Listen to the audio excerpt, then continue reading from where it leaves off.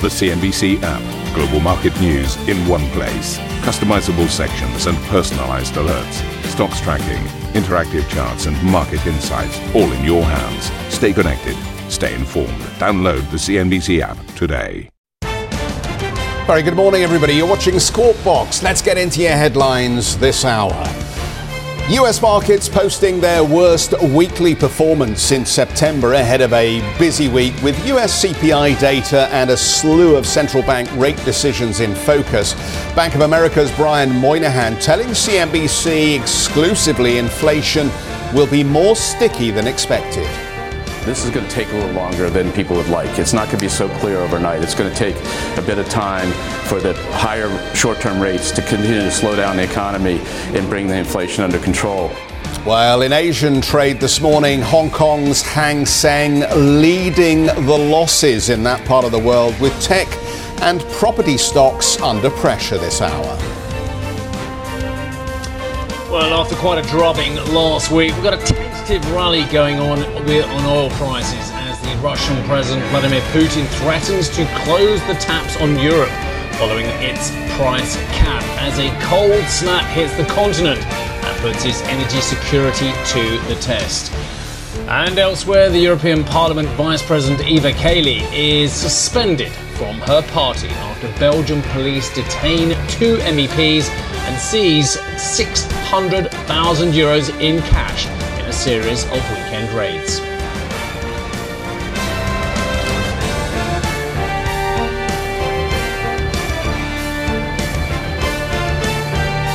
US factory gate prices rose more than expected in November, with PPI growing at its slowest annual pace since May 2021. Vegetable prices, the biggest driver of inflation, accounting for 38% of the overall figure.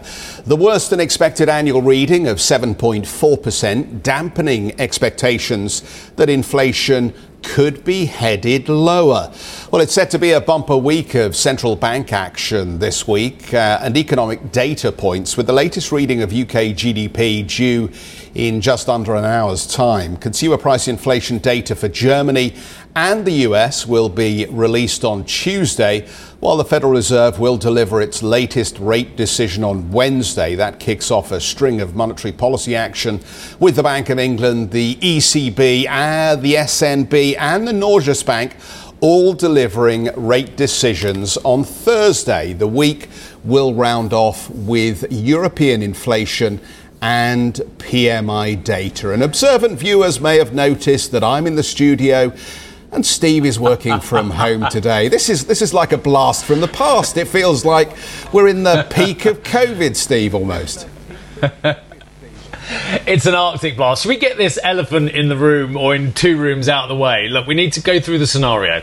1, you are either a better driver than me. 2, you have a better four-wheel drive than me, or 3, the weather down in Sussex was worse than the weather northwest of London. I have a sneaky feeling it is a combination of all 3. My extreme weather skills, despite having a very large and robust 4x4 for exactly this reason, Jeffrey. I think we had some interesting weather down here, but I think you did as well up in your neck of the woods. Yeah, absolutely. Well, to spare your blushes, let's go for option 3, because the other 2 are untested at this point. But I do think you need to get that 4x4 out of the garage at some point and show it some snow. Oh, but it's just too pretty for the snow and slush, Jeffrey. You know that. All right, we better move on. Goldman Sachs has raised what it thinks the Fed's going to get to at its terminal rate to between 5 and 5.25%. To be fair, Goldman's thought it was there already, but it's just saying the Fed is on a bit of a catch-up. A warning that the central bank may signal another 50 basis points hike for its February meeting. Analysts say they do not see what more the FOMC can do to push back against easing in financial conditions, adding it expects the FOMC to keep its options open for now. Well, as Jeff mentioned in the headlines, Bank of America CEO Brian Moynihan outlined his inflation outlook in an exclusive interview with CNBC. Our expectations are that inflation gets in control really at the end of next year into 24. It gets it more normal levels. So we start to see the GDP growth rates negative first 3 quarters and turns positive. We also see the Fed funds rate staying higher, really 4.75 to 5 all the way through next year. And then as the impact of all that slows down the economy, slows down inflation, you'd start to see it normalize into 24. And so this is not I think that's one thing that's been clear that people are really focused on now. This is going to take a little longer than people would like. It's not going to be so clear overnight. It's going to take a bit of time for the higher short-term rates to continue to slow down the economy and bring the inflation under control. Brian Moynihan then from the Bank of America. So let's just backfill a little bit here before we move on and get some comments from Antoine Lenné, who I know is waiting in the wings. So I'll keep this relatively short at the wall. This is how we finished up shop on Friday, with some of the slightly stronger than anticipated data in the United States beginning just to make those looking for some form of pivot on rates from the Federal Reserve feel a little bit nervous as to what the pace of that pivot might look like when it ultimately comes. These days, the pivot, I think, is generically being used to term the Fed actually just pausing on rate hikes rather than moving to rate cuts. But ultimately, as you can see, this nervousness is keeping markets on tenterhooks, and we had one of those sessions on Friday where we saw broad selling down here across all of the sectors, and we've picked up some of that negativity into the Asian trading session. The Treasuries, let's have a look at where we are on the curve. The big story, of course, is that we continue to focus on this inversion between the 2s and the 10s here. 4.3 on the 2-year note, the 10-year note 3.5%, and depending on how you feel about whether we're going to have a difficult recession into 2023, 3.5% is either in the short term an indicator that the market is over pessimistic, or perhaps in the long term represents a huge opportunity if the market believes the Fed is going to have to drive rates down to re-stimulate 18 months time. Dollar crosses, let's have a quick look. The story again, as you know, has been one of the dollar topping out other currencies, making some gains here. Obviously in the equity market weakness we've seen a little bit of a bid back in the dollar here, and as you can see across most of the important currencies, the dollar has been making some ground. I mentioned the Asian markets, just show you briefly. The Hong Kong market obviously down 2% here.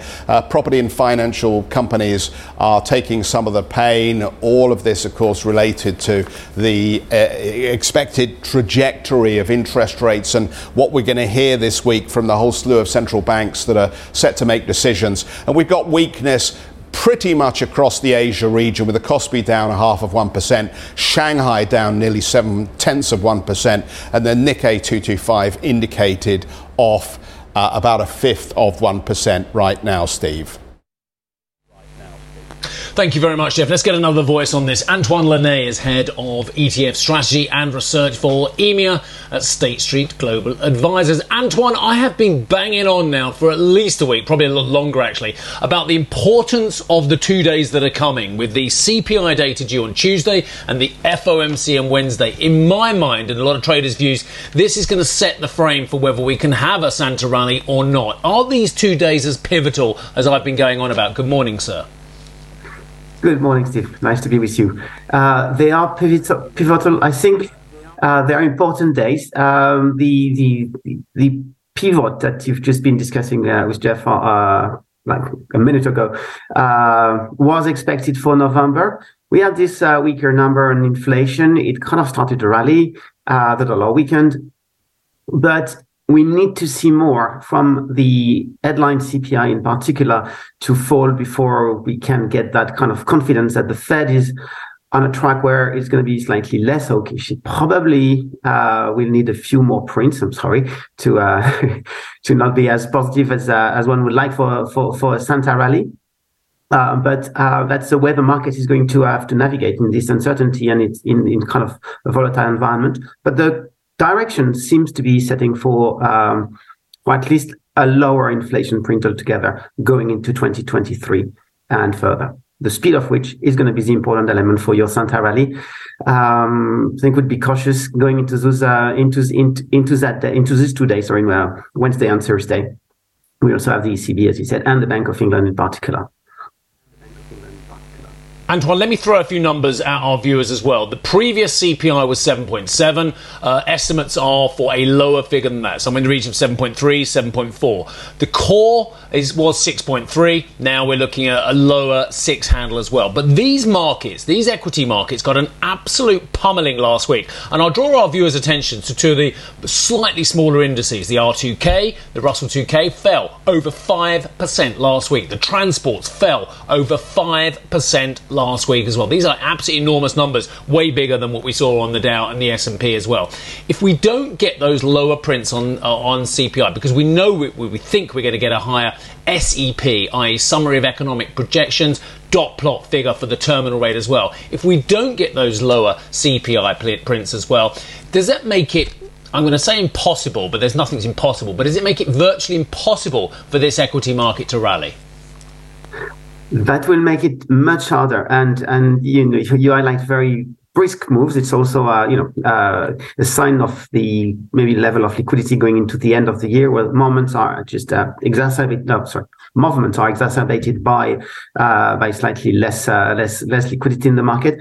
The thing that could kill kind of the appetite would be more of an upside surprise to inflation. If it's the same level of surprise, positive surprise by a lower print, it will be certainly helping the market be more enthusiastic. Sell the dollar, see yields fall again, and that would lift the spirit of maybe the Russell 2K again. That could be an interesting play going into 2023, but maybe it's a little premature as we're just around the Christmas corner. But you clearly need, you don't want too much of an upside surprise, because it's going to probably shower a little bit the expectations and shower the optimism that we have seen. But more broadly speaking, I think we have become a little bit more positive towards the equity spectrum compared to where we were, let's say, at least a month ago, and have reduced the cash holdings in some of the portfolios already. Antoine, you're in a terrific place to give us a sense of what the flow data is revealing at the moment, i.e. the money that's going into ETF products and the money that's coming out. Can you just tell us what we've seen in the last week and how that should help shape our thinking about how interested investors are to participate in different asset classes? So I think the key takeaways for me would be, first, last week was a relatively low week from a flow standpoint. It was roughly, we were just like below less than $1 billion in the European ETF market compared to $3 billion the week before. And but the key thing is we've seen some people selling, some investors selling the US equity market, buying global equities, and within the US equity market actually rebalancing towards more of the dividend, kind of a form of defensive/value type of exposure, which is interesting. Obviously, you've got a higher weight in energy, and it's done very well so far this year. But that was one of the key movements. The second point, obviously, is that fixed income tends to be in favor by investors. They buy Euro corporate investment grade. They like the US investment grade corporate market as well. So we see that investors are playing it a little bit more cautious. And when we look at not only the amount of flows, but the relative flows versus their size, fixed income flows are higher than equity flows. So again, the sign that there's a bit of cautiousness in the makeup of the portfolio, and also the fact that you've got yield for once in the fixed income market. So it's an alternative to the equity market in a moment of volatility. It's interesting. So the underlying suggestion there that investors are behaving a little more cautiously and seeking some defensiveness in fixed income. Let me ask you then about the emerging market flows, because I think what's been notable after many, many months of outflows or effectively neutral flow, there does appear to have been a pickup in interest in investing in emerging ETFs in the last month or so. Is that consistent with a significant rebound for those markets, or do you think this is opportunistic bottom feeding? How would you read the flow information? I think it's getting ready for a more meaningful move.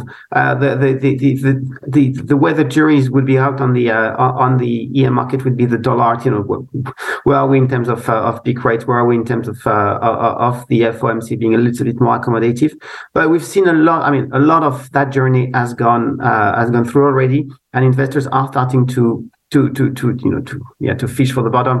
I think the other element, as you highlight, in terms of, it's been more or less a month since we've started to see more positiveness in the flows towards emerging market debt, equities, FX as well, and it's clearly concomitant with the fact that China is slightly more open to a less stricter COVID policy, and that has been lifting up the mood for investors. Plus, the valuations in EM are clearly looking like a buy in this kind of relative value terms versus US equities and others. Antoine, my eye was drawn to the following words. Downside protection is top of mind for many investors. I salivate when I hear about downside protection because I don't think enough people take it out. What do you mean when you say downside protection? Are we dipping our toe into the derivatives market? No, I mean the way we've put it into the. There's a way to do it with derivatives, but the way we were expressing it through our global outlook was maybe more to look for kind of minimum vol or low volatility type of strategies. They don't work 10 times out of 10, but they do tend to work when there's a relatively good direction in the market. And as we enter 2023 with still degree of uncertainty in terms of how the Fed will have to react, whether it can afford to be slightly less hawkish or not, that creates some volatility in the market, and you want to hedge a little bit around that before you take more aggressive actions in your portfolio. Antoine, good to catch up with you. Thanks for giving us your time this morning. Antoine Lenné, Head of ETF Strategy and Research for EMEA at State Street Global Advisors. Still to come on the programme this morning, how low will they go? EU leaders are debating a cap on Russian oil, but can't seem to agree on a price. I guess no great surprises there, but we'll focus in on that story over the next 30 minutes. We'll have the latest on that after the break.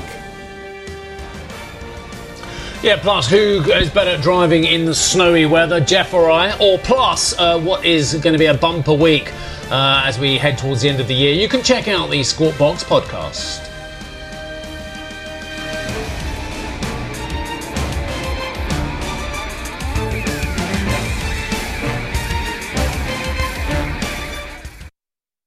Listen to CNBC's Beyond the Valley, the podcast that explores the biggest tech news from across the globe. Join me, Arjun Karpal. And me, Tom Chitty, every week as we bring you insights into the top stories, unpack the latest trends, and find out where the industry is headed. Now available on Spotify, Apple Music, and Google Podcasts.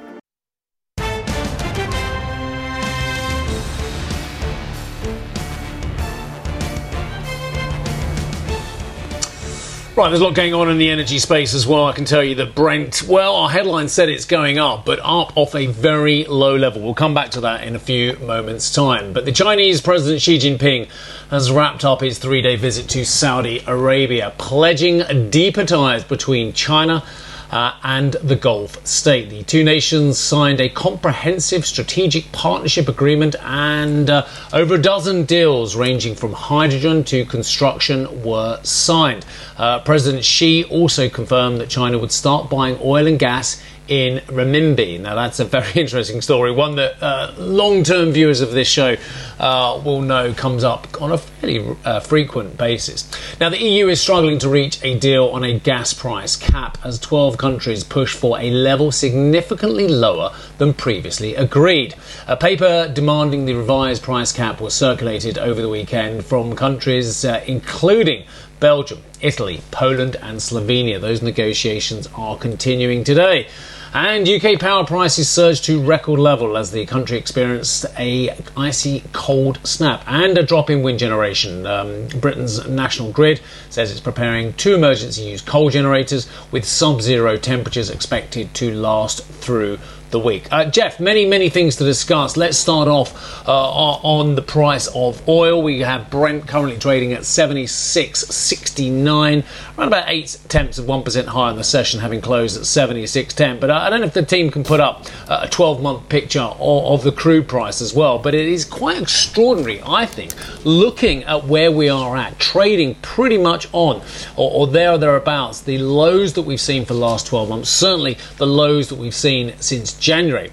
And think about it, ladies and gentlemen. Look at the factors that are going into the oil price at the moment, and yet still we have a huge decline off our highs. And I'll just draw your attention to the highs of oil, around about $130 in early March of this year, so just after the invasion of Ukraine from the Russians as well. So Jeff, just to put a couple of the factors in, we have an icy cold snap. Dare I say it, part of the reason why I'm talking to you now from East Sussex as well. You have concern about what's going on at OPEC as well, with production cuts already called for and potentially more to come if we stay around these current levels as well. You have a reopening in China. And I think that was one of the most astounding things of the last week or so, where actually something that should have been a major catalyst for oil to rally actually did nothing to the oil price. So more demand coming from China, more demand coming from Europe because of the cold snap, and talk of a production cut from OPEC. And what's the oil price done? Is it $90, $100, $110? No, it is trading on its 12-month lows. And I think that speaks volumes about where the problems are in the market, and actually potentially the supply-demand dynamic going into what could be a recession in 2023. Yeah, and I'll just add to that, Steve, because I think we should throw in the talk about price caps in Europe, because if anything, you would anticipate that the market might spike on the back of the suggestion of an attempt to impose a restrictive cap on Russian energy prices. But if anything, I think all it's done is actually reinforce the message that you're giving here, that it's exposed the underlying demand weakness that we're seeing at the moment for this commodity. Very interesting. We've got reports, I think, coming up this week from OPEC and from the IEA. So those monthly reports ought to give us a little sense of how both those who analyse the demand and the supply side are thinking about the outlook here for energy. But I wonder what this cold snap will actually mean for near-term spot prices, whether we will get any reaction, because ultimately this phase of weather that we're seeing over Europe, I believe, gently shifts to the United States, and we're already getting some cold weather in California. So perhaps if it is longer lasting and more extreme than current forecasts would suggest, maybe we do get a reaction near term in the price. But I'm absolutely with you. Medium term, it doesn't feel like the supply-demand dynamic points to significantly higher prices in the medium term, at least. Yeah, look, I think the oil price is always a brilliant metaphor. You know how I feel about this. I've been following it or trading it one way or other for the last 34 years as well. And I think it is a brilliant metaphor, perhaps arguably the best metaphor for what is going on in the global economy. So let's talk about the broader global economy. Now, anecdotally, and I think anecdotally is very important as well, by the way, when you speak to the sellers of product in the market, whether it's on the retail scene or whether it's services or whatever it may well be, when you speak to the people looking at the transportation of goods as well, when you speak to the people who are potentially at worse risk of a problem from an energy spike at the moment, actually they're not worried about their energy supply. Most people can get hold of oil products. They can get hold of gas products, or because actually the storage is pretty full. I agree with you that over the medium term there are problems, but I just wonder if the metaphor has been properly understood by the market and market valuations. Now, I started off by talking to Antoine Lanet about some of the downticks we've seen over the last week, but there is a question of whether we are complacent about the demand side destruction that a slowdown in the global economy could bring about. And I know for a fact from the people I've been talking to, businessmen and women who I trust, they are talking about significantly lower volumes this seasonal period. And of course, in consumer-facing economies in the United States, in the United Kingdom as well, if you are seeing big double-digit drops in volume, if that's not a bit of alliteration, I don't know what is, then that actually says that maybe the market, which has come off aggressively, and I'll just make out the point that we've seen big indices falling aggressively last week as well, maybe some of that medium-term bad news is not in the price. At the same time, when we have sticky inflation, it is not the greatest basis to buy a product. It is not the greatest basis to buy speculative assets. Yeah, I think that the trouble is, Steve, that we're struggling here, aren't we, to get a firm read on some of the underlying demand dynamics generated by consumer activity. And I think the data we've seen specifically out of the United States flatters to deceive at this point. And it's worth bearing in mind, even as we see some of this resilience at the US consumer level, in part, we should make it very clear that that is down to consumers ultimately using credit to fill the space between household income and spending. And if you're struggling with that concept, have another look at the credit card data that we were talking a lot about last week.